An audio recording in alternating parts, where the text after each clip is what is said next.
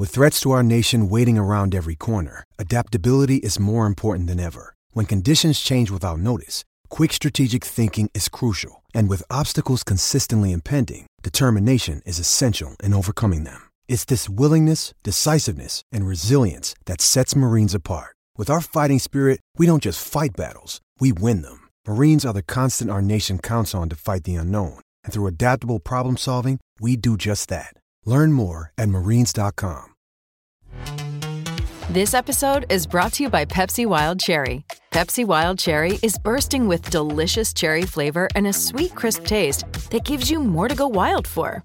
Getting wild may look different these days, but whether it's opting for a solo Friday binge watch or a big night out, everyone can indulge in their wild side with Pepsi Wild Cherry. Also available in Zero Sugar. So grab a Pepsi Wild Cherry and get wild. It is Ryan here, and I have a question for you. What do you do when you win? Like, are you a fist pumper, a woohooer, a hand clapper, a high fiver? I kind of like the high five, but if you want to hone in on those winning moves, check out Chumba Casino. At ChumbaCasino.com, choose from hundreds of social casino-style games for your chance to redeem serious cash prizes. There are new game releases weekly, plus free daily bonuses. So don't wait. Start having the most fun ever at ChumbaCasino.com. No purchase necessary. VGW. Void where prohibited by law. See terms and conditions. 18+. Oh, hold on. My apple pie is here. 1 second. What do you mean? Have you got it delivered? Unbelievable. Hang on. What's this? Yep. You've got to nail him on this. Does he get delivery apple pie? I'll take that from you. And those. Sorry, 1 second. I'll just get my card.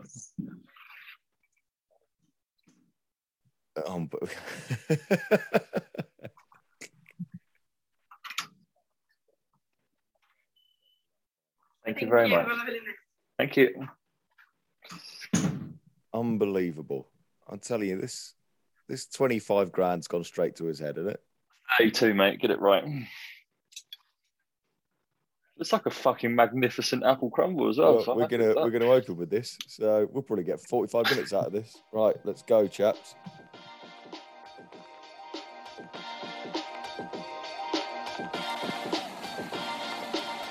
Hello and welcome to a brand new episode of Zero Ducks Given.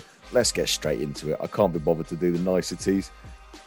One day we're going to start this podcast and it's going to be normal and we're all going to be sat here ready to talk cricket. But instead, just as I went to go and start this podcast, Finney goes, "Oh, hang on, wait a second. There's a knock on his door. That'll be my apple pie." Finney, what's going on? Me and Dan are now just watching Stephen Finn eat an apple pie on Zoom. I think it's a crumble. I think he said it's a crumble. It's changed identity in this time. It's a crumble. Oh, hang on. Let's have a look at it. But the thing was, it was delivered, Tobes, right? It was delivered. Is there apple? I'm in a hotel. What else am I meant to do? Oh. Yeah, nice dollop of ice cream there. Now, the big question is it hot? Because hot apple pie with cold ice cream. It's lukewarm, which I don't mind. I'm not a big fan of really hot apple pie. It's not chewy. The crumble's not chewy. It's not got my seal of approval. And for £8, it's quite frankly. Actually, there's a little bit dangling from the bottom of your spoon at the moment, which should never happen with an apple crumble. I have no idea how that's happened. How the hell is that? It's a piece of apple. Oh, right. Okay. The crumble is very crumbly. It's not chewy. Do you want a crispiness to it with a sort of like golden syruped top that's like... Yeah. This isn't it, unfortunately, but I'm still going to eat it anyway because I'm hungry. This 100 tournament goes on for a while. So if, Finney, you're going to be ordering £8 apple crumble all the time, your 25 grand from Manchester Originals isn't going to stretch very far, mate. You're going to be broke. Well, to be honest, I'm in the hotel that we're staying in for our game at the Oval on Thursday, so it's not really a surprise that it's overpriced and absolute crap because I'm south of the river. So that's not surprising at all. As soon as I get up to my true home, the colour that I bleed black of Manchester Originals, once I get into Manchester, the apple crumbles will be magnificent and reasonably priced. Finny, can you describe the person that handed the crumble to you? Because I think there's a good chance I might know that person. What? She was very, very nice lady from room service. Yeah. Rosetta.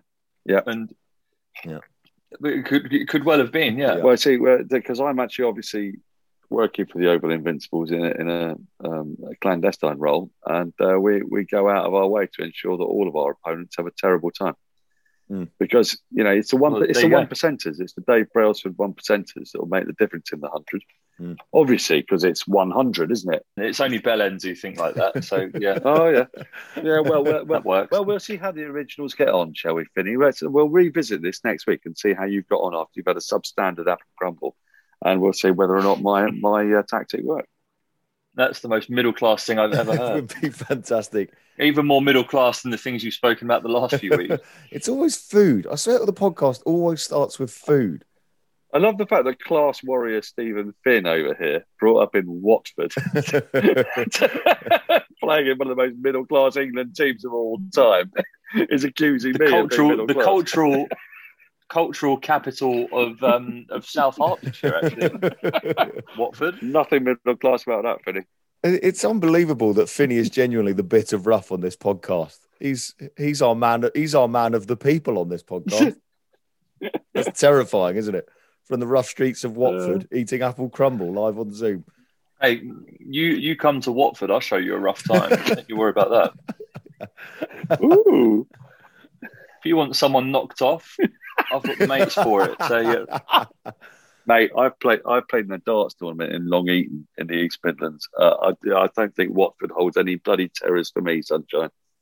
Yeah, and I used to go raving in Digbeth in Birmingham in my late teen years. So don't ask me about rough. Don't you worry. Anyway, enough talk about rough. Let's get back to our very middle class cricket podcast and discuss cricket, because we are recording this immediately after England have beaten Pakistan in a thrilling game. The decider in their 2020 series. England won by 3 wickets with just a couple of balls to spare. So what an evening Stephen Finn's had. An England win on the TV and now an apple crumble. Daniel Norcross, meanwhile, is necking some white wine in the background as well. Brilliant game. Just what you want to see. I mean, there's not too much riding on this 3-game series. So just sitting there as a neutral, it was nice to see a game go down to the wire. Amazing atmosphere in the crowd. We should mention as well that the atmosphere, partly the reason it was so brilliant, is a lot of those Pakistan fans would have been celebrating Eid when this game was played. And we worked out 14 players on the pitch as well, when you include Rashid and Ali. So 14 players on the pitch were celebrating Eid today as well. So a brilliant spectacle under the lights. Bumble on the commentary on the TV was absolutely fantastic, and a superb game. And it hasn't really told us anything that we didn't know about England already, which is England are very, very good, and their strength in depth is absolutely ridiculous. Now, with the 2020 World Cup just around the corner, Daniel Norcross, I'll come to you. Where are England at the moment? I think that series has told us something, It's told us something really important. And it's told us that Liam Livingstone has to play. Because I know this is going to sound perverse and typically, I mean, Finney will accuse me of being middle class for this, but Liam Livingstone's 6 off 2 balls was one of the great T20 innings I've ever seen. And I'll explain why. It genuinely was, because when he came in, there was a degree of peril. 12 off, what was it? 12 off 8, I think they needed. 12 off 8. And he comes in, he faces his first ball against Hafiz, and the spinners have had, it's been grabby conditions. It's been really tricky against the spinners. Rashid took 4 wickets for England. The Pakistanis had used almost nothing but spin. Imad Wasim, Usman Qadir, had been Muhammad Hafiz spin all the way. And he could see the peril, and he goes, first ball, absolutely goes for hell for leather for 6. Then he'd 6 off 7. Morgan's at the other end. And the last ball of that over, he goes for it again. And it was exactly the right thing to do, because he basically had a free hit. That was clear-eyed T20 thinking. He's got 102 in this series, the fastest 100 by any Englishman in any form of international cricket, I believe. He got 30-odd the other day. He's forced his way into that team, not just because of the scores he's got, but the way he's got them and his thinking in the way he's got them. So if Livingstone comes into the team, someone's got to go out. And I've got to say that the number 1 T20 batter in the world, Dawid Malan, played, for me, quite a timorous innings today. He played it's over to you. It's over to you. You sort it out. I'll get the single there, get the single there. I know the idea of the anchor role, but it actually doesn't work within this England setup. You don't need an anchor with the players that they've got. I thought England did learn something from that. And as a result, I've got a completely new look T20 England team to unfurl for you for the very first T20 match at the UAE. And it will shock some of you. I mean, you may get an attack of the vapors. You may come after me on Twitter. You may hunt me down, but you hunt me down and I'll be waiting for you because there are hills I'm prepared to die on. And I guess we'll come to that when you ask me to name my 11. You're on mute, Tobes. Seamless as ever. I sat there listening to you. I watched Stephen Finney eat his apple crumble. I was listening to you, and then I got distracted. Funnily enough, I have written down my first 11 for the first T20 World Cup game as well, but we will come to that a bit later on because I do want to talk about Milan because, I mean, I'm not ever going to sit here and criticise him with the performances he's put in an England shirt over the last couple of years, but certainly his style of play, he puts a lot of pressure on himself. And I think that's when some fans get frustrated, is that if it doesn't come off, then suddenly it looks like a lot of wasted deliveries. And 2020, especially under this England team, feels so fast-paced that you don't really have time to afford the luxury of playing yourself in. Finney, you've played so much cricket with Milan. Has he always been like this? That's always how he's gone about in innings? I think he always backs himself to be able to catch up if he needs to, and in the game situation, taking the right option at the right time. I think Pakistan bowled intelligently to him in that last innings, taking the pace off, and Shadab bowling across him with googlies and sliders, and Hafiz bowling off spin to him, where it's turning away from the left-hander. So I think he was probably waiting for the right balls and the right delivery to be able to attack when he felt like it was necessary. And I think even when the rate got to 9s and 10s, you do feel as though now you're a couple of blows away from just sorting that strike rate out, or those runs per over out. So, yeah, they back themselves, and I think it's also a testament to the people that they have coming in. I mean, David Willey batted at 9 today. I think he opens the batting or bats 3 for Yorkshire in their T20. So there's batting pedigree all the way down the list. And it does mean that someone can anchor the innings, but in a situation like today, he'd have definitely wanted to be there right at the end. Yeah, I completely agree. And I feel a bit sorry for him because he's not had a great white ball few games. Just after his form has been ridiculous and the numbers are insane for the last 18 months or so, just at the final hurdle, he's just hit a bit of poor form just before a major tournament. Right, come on, Norcross. Let's go head to head on our 2020 World Cup team. Finney, have you got a 2020 World Cup team in mind? No, I don't. There you go. Brilliant. Okay, well, you eat your apple crumble and Norcross will slog it out. Yeah, someone's done some bloody homework here, Finney. But because ordinarily, it's not that difficult, is it? Being an England selector for the last 30 years. But now it is, because there are so many people that you've got to leave out of a side. That's really what hurts you when you pick a side. Who are you leaving out? But I think I might have worked out the perfect 0 Ducks 11, and this is it. Hang on, now, because I've also worked out the perfect 11. So one of us is wrong, unless we've picked the exact same team. Well, I bet we won't have done, because I've got a wild card at number 11. Oh, of course. And of course. Is it me? Is it Darren Stevens? I tell you what, let's wait and find out. Okay. It might be you, Finney. It might be you. Okay. You never know. Because if it's not me, then I'm in South London. I'm getting my dodgy Watford mates round to fuck you up. Yeah. I mean, who could leave out the captain of table bottoming Middlesex? We weren't. We were second bottom. Second bottom, were you in the end? Yeah. Finney... Surrey qualified, did they? Well, they didn't finish second bottom. That's for sure. Yeah, but did they qualify? Well, they would have done were it not for an outrageous moment of madness at the AGS Bowl. So they didn't qualify. No, they didn't qualify. Right? They didn't qualify on net run rate. You didn't qualify on not having any points. That's what you didn't qualify on. So let's be really clear about that.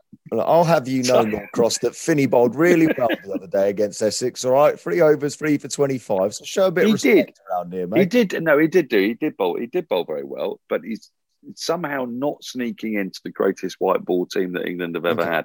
I mean, it was a close run thing. Don't get me wrong, and he would feature in my next 18 players. But I'm going to give you my 11 and my squad players on the side. Okay, so, now. We need to go. So you do one, then I'll do one here, Norcross. Okay, right. So starting about number one. Roy. I've gone Roy. Butler. I've gone Butler. Okay, now this is where I've got a bit fancy. Okay, oh, God. So I've gone Bairstow at 3. I've gone Bairstow at 3. This is interesting. Okay, I've gone Livingston at 4. I've gone Stokes at 4. Okay, yeah. I've gone Stokes or Morgan at 5 and 6, depending on the state of the innings. I can deal with that. I've gone Morgan, but again, this is a flexible top 6 or so. Right. Now, bearing in mind this is in the UAE, I've gone Moeen at 7. Okay, well, I've got Livingston in there. So we've basically got the same top 6 in a slightly different order, but that's fine. Well, I've got Roy, Butler, Livingston, Bairstow, Morgan, Stokes and Moeen is my top 7. Okay, and I've got Moeen next as well. So far, we've got the exact same players in a slightly different order. Now, this is where I get a bit tricksy. You've said this twice, and so far it's been exactly what I was expecting. So I'm going either, depending on the pitch that you're playing in the UAE. Okay, I'll allow that. Either Sam Curran. Yep. Or Archer, Rashid, Wood, and Tymal Mills.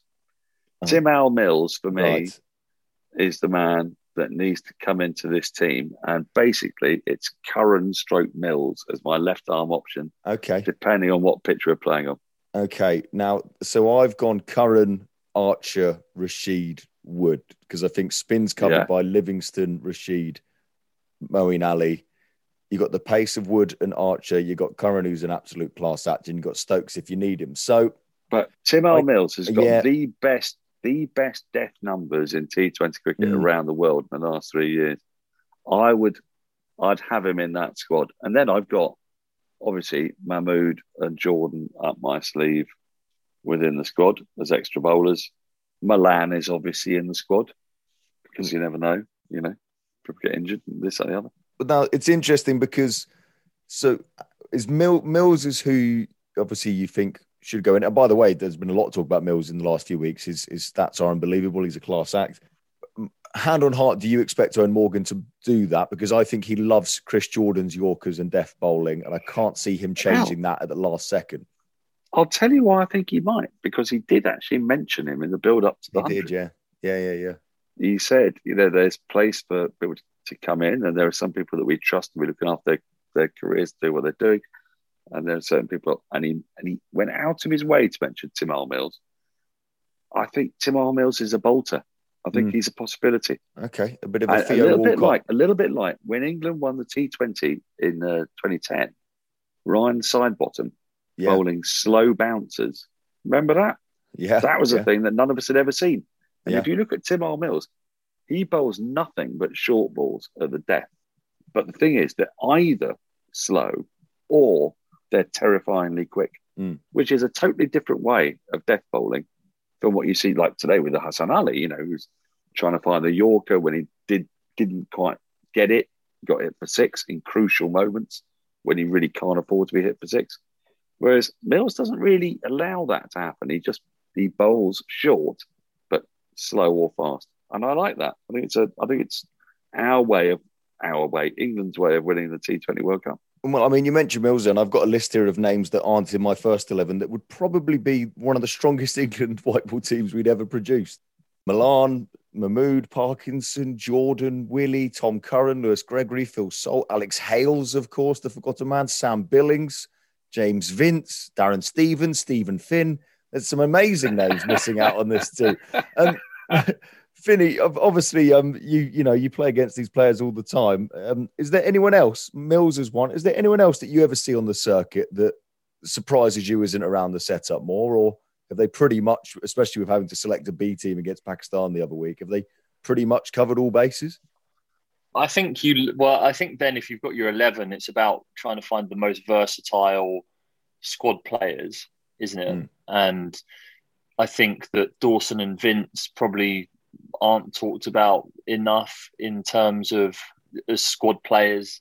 In that, I think it's a 15-man squad, isn't it, that they'll be able to pick for the tournament. So, the 4 reserve slots, it's sort of trying to make those 4 slots as versatile as possible. So Dawson can both bat and bowl very well. and can slot into that middle order and bowl very handy left-arm spin, which in the subcontinent could be important. James Vince is one of the form batsmen in T20 cricket in the world at the moment and played magnificently the other day in the England shirt to score that 100 as well, didn't he? So, yeah, there are a few options there, I think, that maybe aren't being talked about enough at the moment, but it's a lovely luxury to have for them to be able to have all these names that they're going to have to try and squeeze into a 15-man squad. Yeah, unbelievable list of names on there. Now, Finny, I was trying to think, I can't remember in your career, because obviously there'll be some names here, some guys who are really sweating on wondering if they make that squad, and some huge names are gonna have to miss out. And we talked about David Willey missing out on the World Cup squad just before the tournament started in recent memory. I'm trying to remember, Finny, if you in your career there was any test squads or tournament squads or anything like that you were really sweating on. Do you ever remember feeling like you were really, it was kind of me or him is going to get called up to this and competing against anybody? I think for a long time, I was actually very lucky that I just knew I was going to be in all the squads, whether it was a touring party or something, for a considerable amount of time. But I remember sweating a lot on my last ever England squad that I was in before I came home with the knee problem in Australia in the Ashes, because I'd lost my central contract the week that they were picking the squad. So I knew that I was up against it. And then I took an 8-fer the week before the squad was picked. And I remember sort of thinking, well, I've just lost my central contract, but then I just won a game for Middlesex, taking an 8-fer and bowling pretty well against Lancashire. And that's one that I just didn't have a clue about at the time. And then the following week got the call saying I wasn't in it.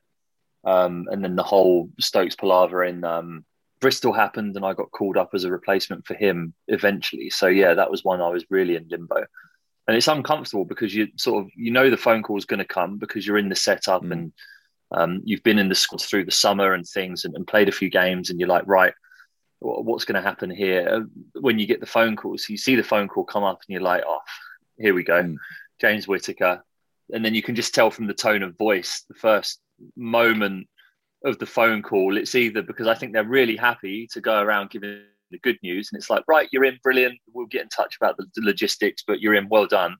And then when they ring you up and it's bad news, it's a bit like, so how's your day been, Stephen? And I'm like, yeah, it's been all right. He's gone, lovely weather today, isn't it, Stephen? It's nice. You're just spending some time outside. Did you with the family? And I was like, yes, I spent some time outside because it was sunny. And yes, I was with my family. And then he goes, yeah, well, they've got some bad news for you. You're not making the squad. And you're like, okay, you could have just told me from the moment I picked up the phone, but I've had to deal with 5 minutes of bullshit before you told me. So just to make me think I'm a good, or make me think that you're a good bloke. But you can always tell the tone of voice and how the conversation goes before you actually get to the news.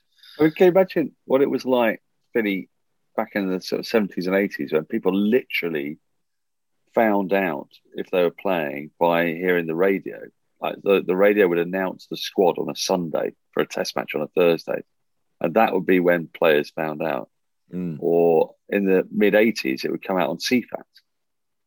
So that would be like the first time you'd see it. So like all these guys, all these players, and obviously people like Gower and Botham, not so much really worrying about it. But Derek Randall might have been worrying about it. You know, in and out of the side. What a really great player for him. He got 170 at Melbourne in 1976, but he's still playing for Nottinghamshire, and then he's like waiting to hear, and it would be announced during a John Player League game. So I mean, this is one of the weird things. We used to get it. I'm so old that we used to watch John Player League matches in the 70s and early 80s, and the England squad would be announced over the tannoy in the background of the John Player League game, and I'd be listening out for it. And the commentators were like John Arlott and Jim Laker, and they didn't really listen or care because they were like old and buggered by that stage in their lives. They were like 70s and 80s, and he'd be we're going to announce that the England spot there in India in the forthcoming test series in 1979 will be. So it was Winston Churchill announcing. Yeah. Well, that's basically what it sounded like. That's what it sounded like. We'll have Alan Butcher, Graham Gooch, David Ivan Gower, Ian Terence Bootham. But you could hear it like in the background while John Arlott was going, he's pushed it into the offside and there's no run. And as a young cricket fan, you want to know who is the bloody team, because the team kept changing from week to week. This was how we found out. But it turned out that's how the players found out. So they would be out there on the pitch and then suddenly hear their name from the local county commentator announcer saying what the team was for that game. And they'd be like, halfway through bowling a ball, go, oh, that's good, I'm in the team. Or there'd be like Chris Old waiting to find out if they'd been left out for John Lever, and they've got, because it wasn't done alphabetically. Lever, bugger, that's not me then.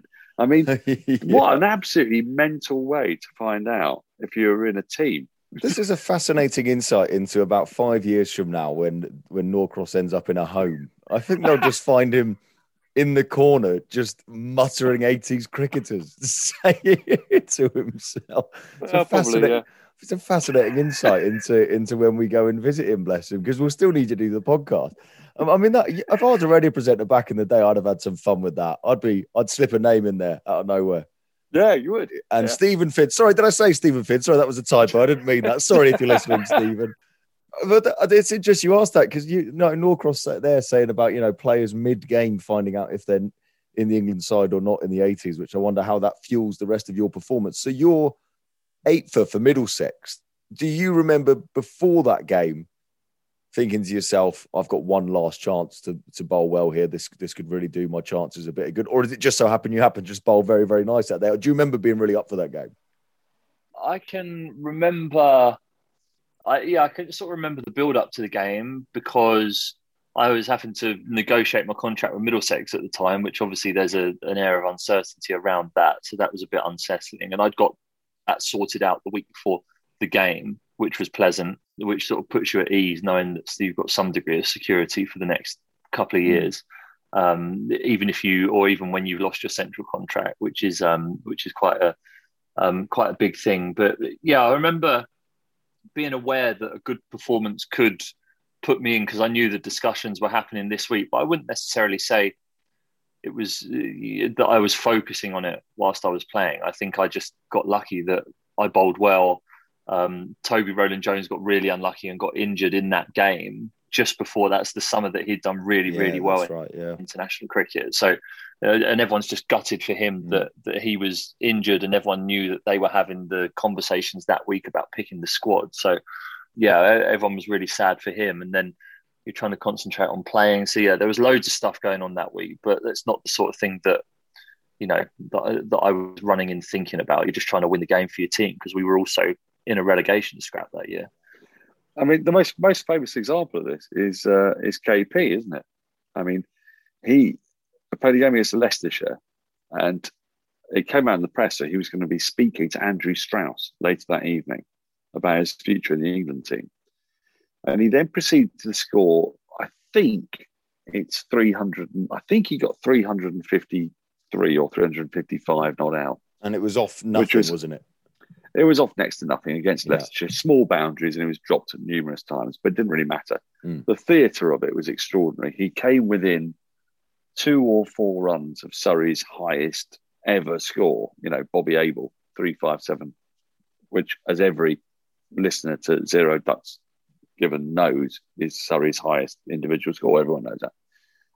And KP got really, really close to it. And then he went that evening to see Andrew Strauss, to be told that, nah, you never play for England again. Yeah. And when I think about Billy's 8 for 50, and I think about KP, so they're sort of it must be similarly egregiously annoying things as a cricketer. I mean, you've just, what do you want me to do? I mean, what do numbers mean? Yeah. If this isn't enough. It does feel like their mind might have been made up before Kevin Peterson's 300. I mean, and Alex Hales will know the feeling. I feel like Alex Hales has now done enough in white ball cricket that if he will never get selected. I mean, I hate to say it, but I mean, I just can't see. Well, not while Morgan is captain. I mean, no, that much we know. Yeah, we don't know what happens if Morgan isn't captain, and I dare say Alex Hales is thinking about that to a degree, but to a large degree, I think Alex Hales is thinking, I've got a very good life playing franchise T20 cricket. It's not a bad gig, paid is very it? well for doing it. I smash it all over the place. So is it the worst thing in the world? Not really. It's not a bad second choice, is it? Let's talk about franchise cricket. Let's move on from England, but well done, England. So moving on to the 100, which at the time of recording starts tomorrow with the Oval Invincibles versus the Manchester Originals in the Women's 100. And Finney right now, as he mentioned earlier, is in a hotel because he is then playing on Thursday for Manchester Originals versus Oval Invincibles. Talk me through what life is like in the 100, basically, Finney, because this is fascinating. We've never seen this before. So have you met your teammates, your coach? Have you guys netted together? Have you practiced this new crazy format that nobody quite understands yet? What's going on? Yeah, smashing in apple pies for fun. It's been a nice start to the tournament for me. But yeah, met up with everyone yesterday. They had a team meeting and sort of talking about values and the way we want to try and play our cricket as both the men's and women's team. And sort of understanding we've got a lot of Mancunians in our squad and people from that part of the country. So to have some degree of identity with where we're from as a team, I think was important to those guys. So we spoke about that and then had a couple of beers and a team dinner together, which was quite nice. Again, just catching up with people because you play with a lot of these guys, against a lot of these guys around the world, international stuff, and domestically as well. But to be in a dressing room and sort of see how they operate is quite interesting. So we had our first training session this morning. We had to get up at the crack of dawn because with so many teams playing at the same venues, you have to fit 4 team training sessions in a day as opposed to 2. So someone gets the crack of dawn slot, and that was us today, which was a bit of a hammer blow because I've not woken up before about 11 o'clock for the last 6 weeks because we've been playing T20 and I had to wake up at 7 o'clock this morning. So you're currently keeping me away from my bed at whatever this is at 20 to 11. I should be fast asleep. So, yeah, exactly. I'm sure you feel very, very, very sorry for me. Something slightly creepy about the fact that you've just got an apple pie and you're heading to bed. It's very American Pie, this. It's all going to get a bit seedy, isn't it? Yeah. Away from home for one night. Well, you never know. I know, yeah. A couple of nights away from home and you never know what might happen, what might be necessary.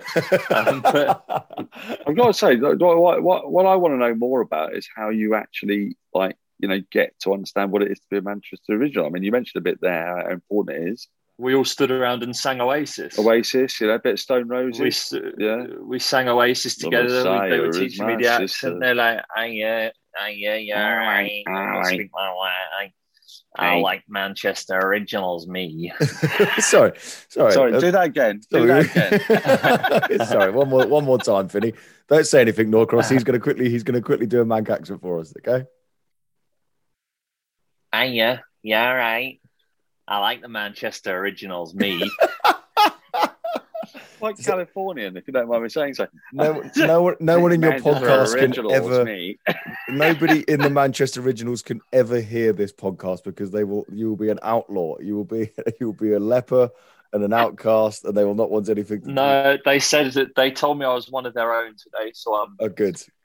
Sat here, I've got my team shorts on. Obviously, they say that, Vinny. I mean, how many bloody dressing rooms have you been in? People are mostly nice. Well, not that many, actually.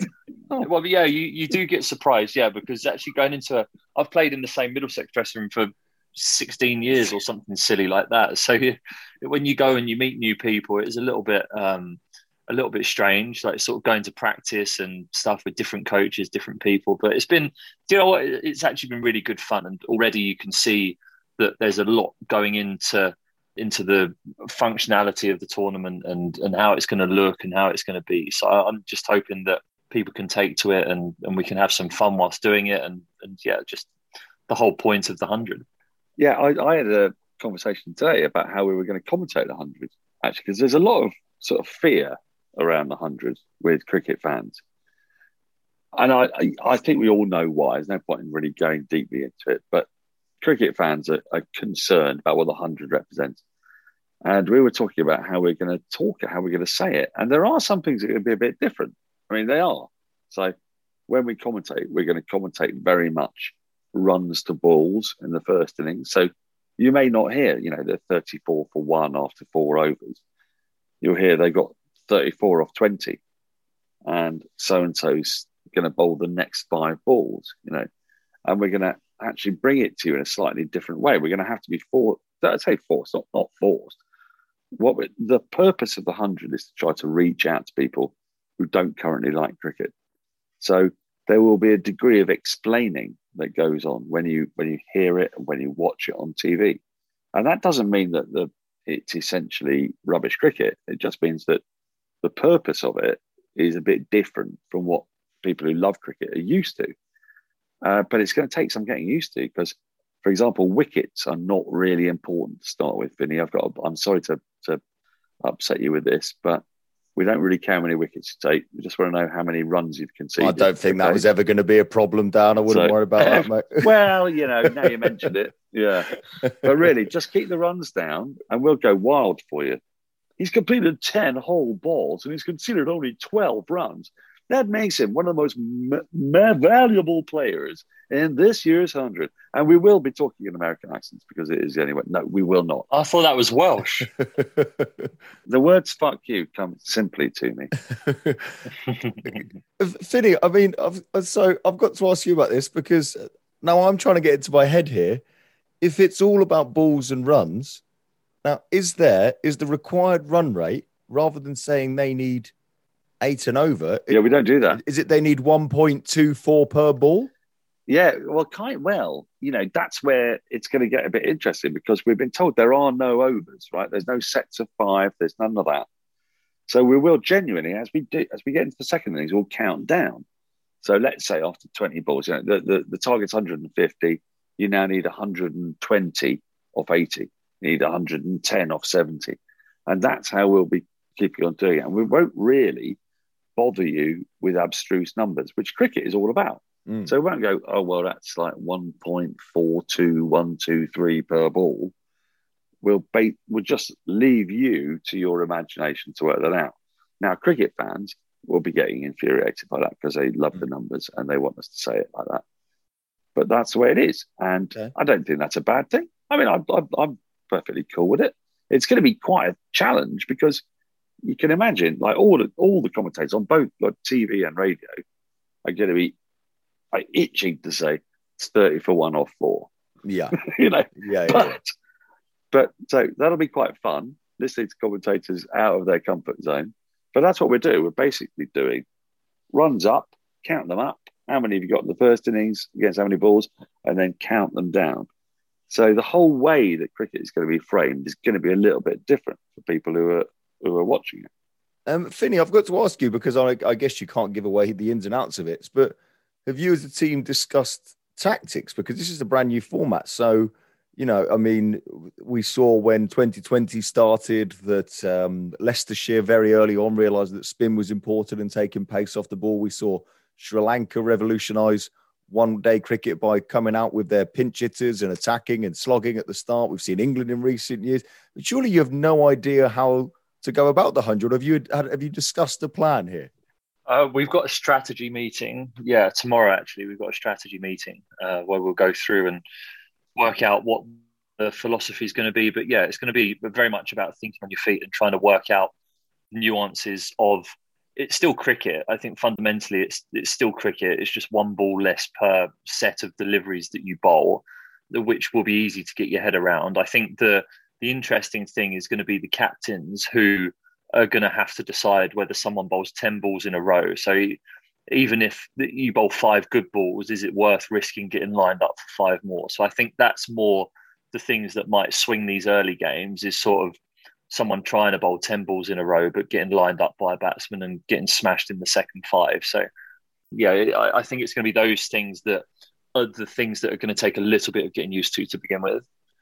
One of the really brilliant and enticing prospects in the 100 is David Willey bowl. He can bowl, according to the playing conditions, he could bowl 20 of the first 25 balls. So in the power play, because of the way you can do it, you can bowl the first 10 balls and then someone bowls 5 balls and you bowl the next 5 balls and then you bowl your final 5 balls.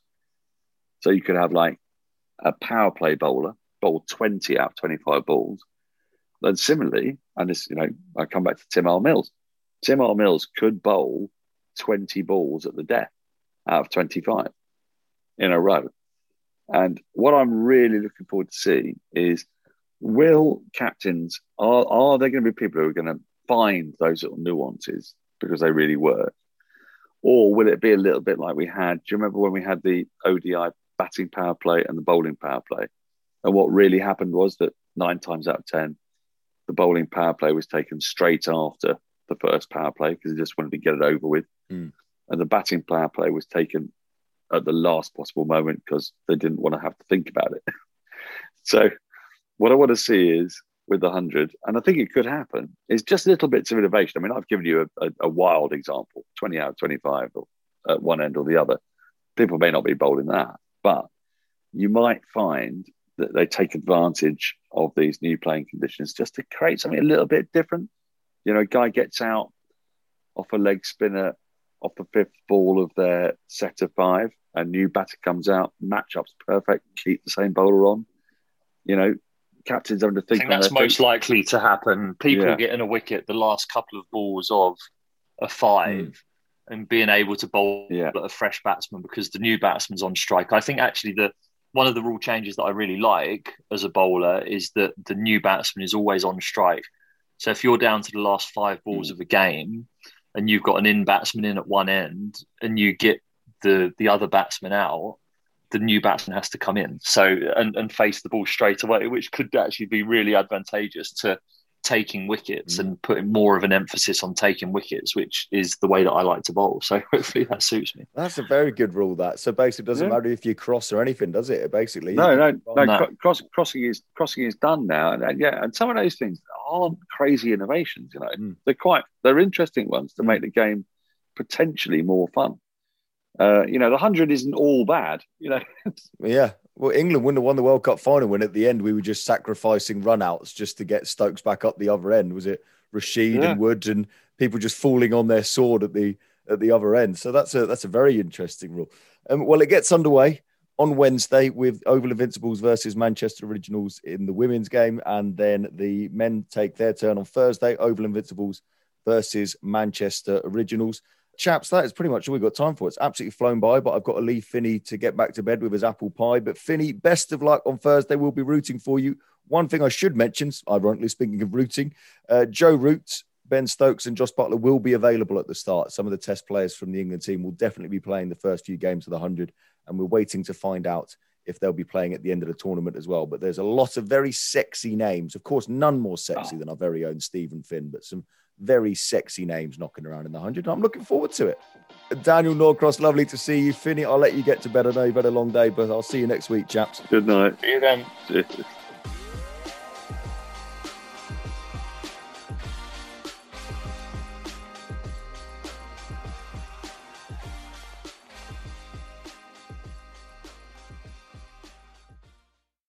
Sports Social Podcast Network. Hello, it is Ryan, and I was on a flight the other day playing one of my favorite social spin slot games on ChumbaCasino.com. I looked over at the person sitting next to me, and you know what they were doing?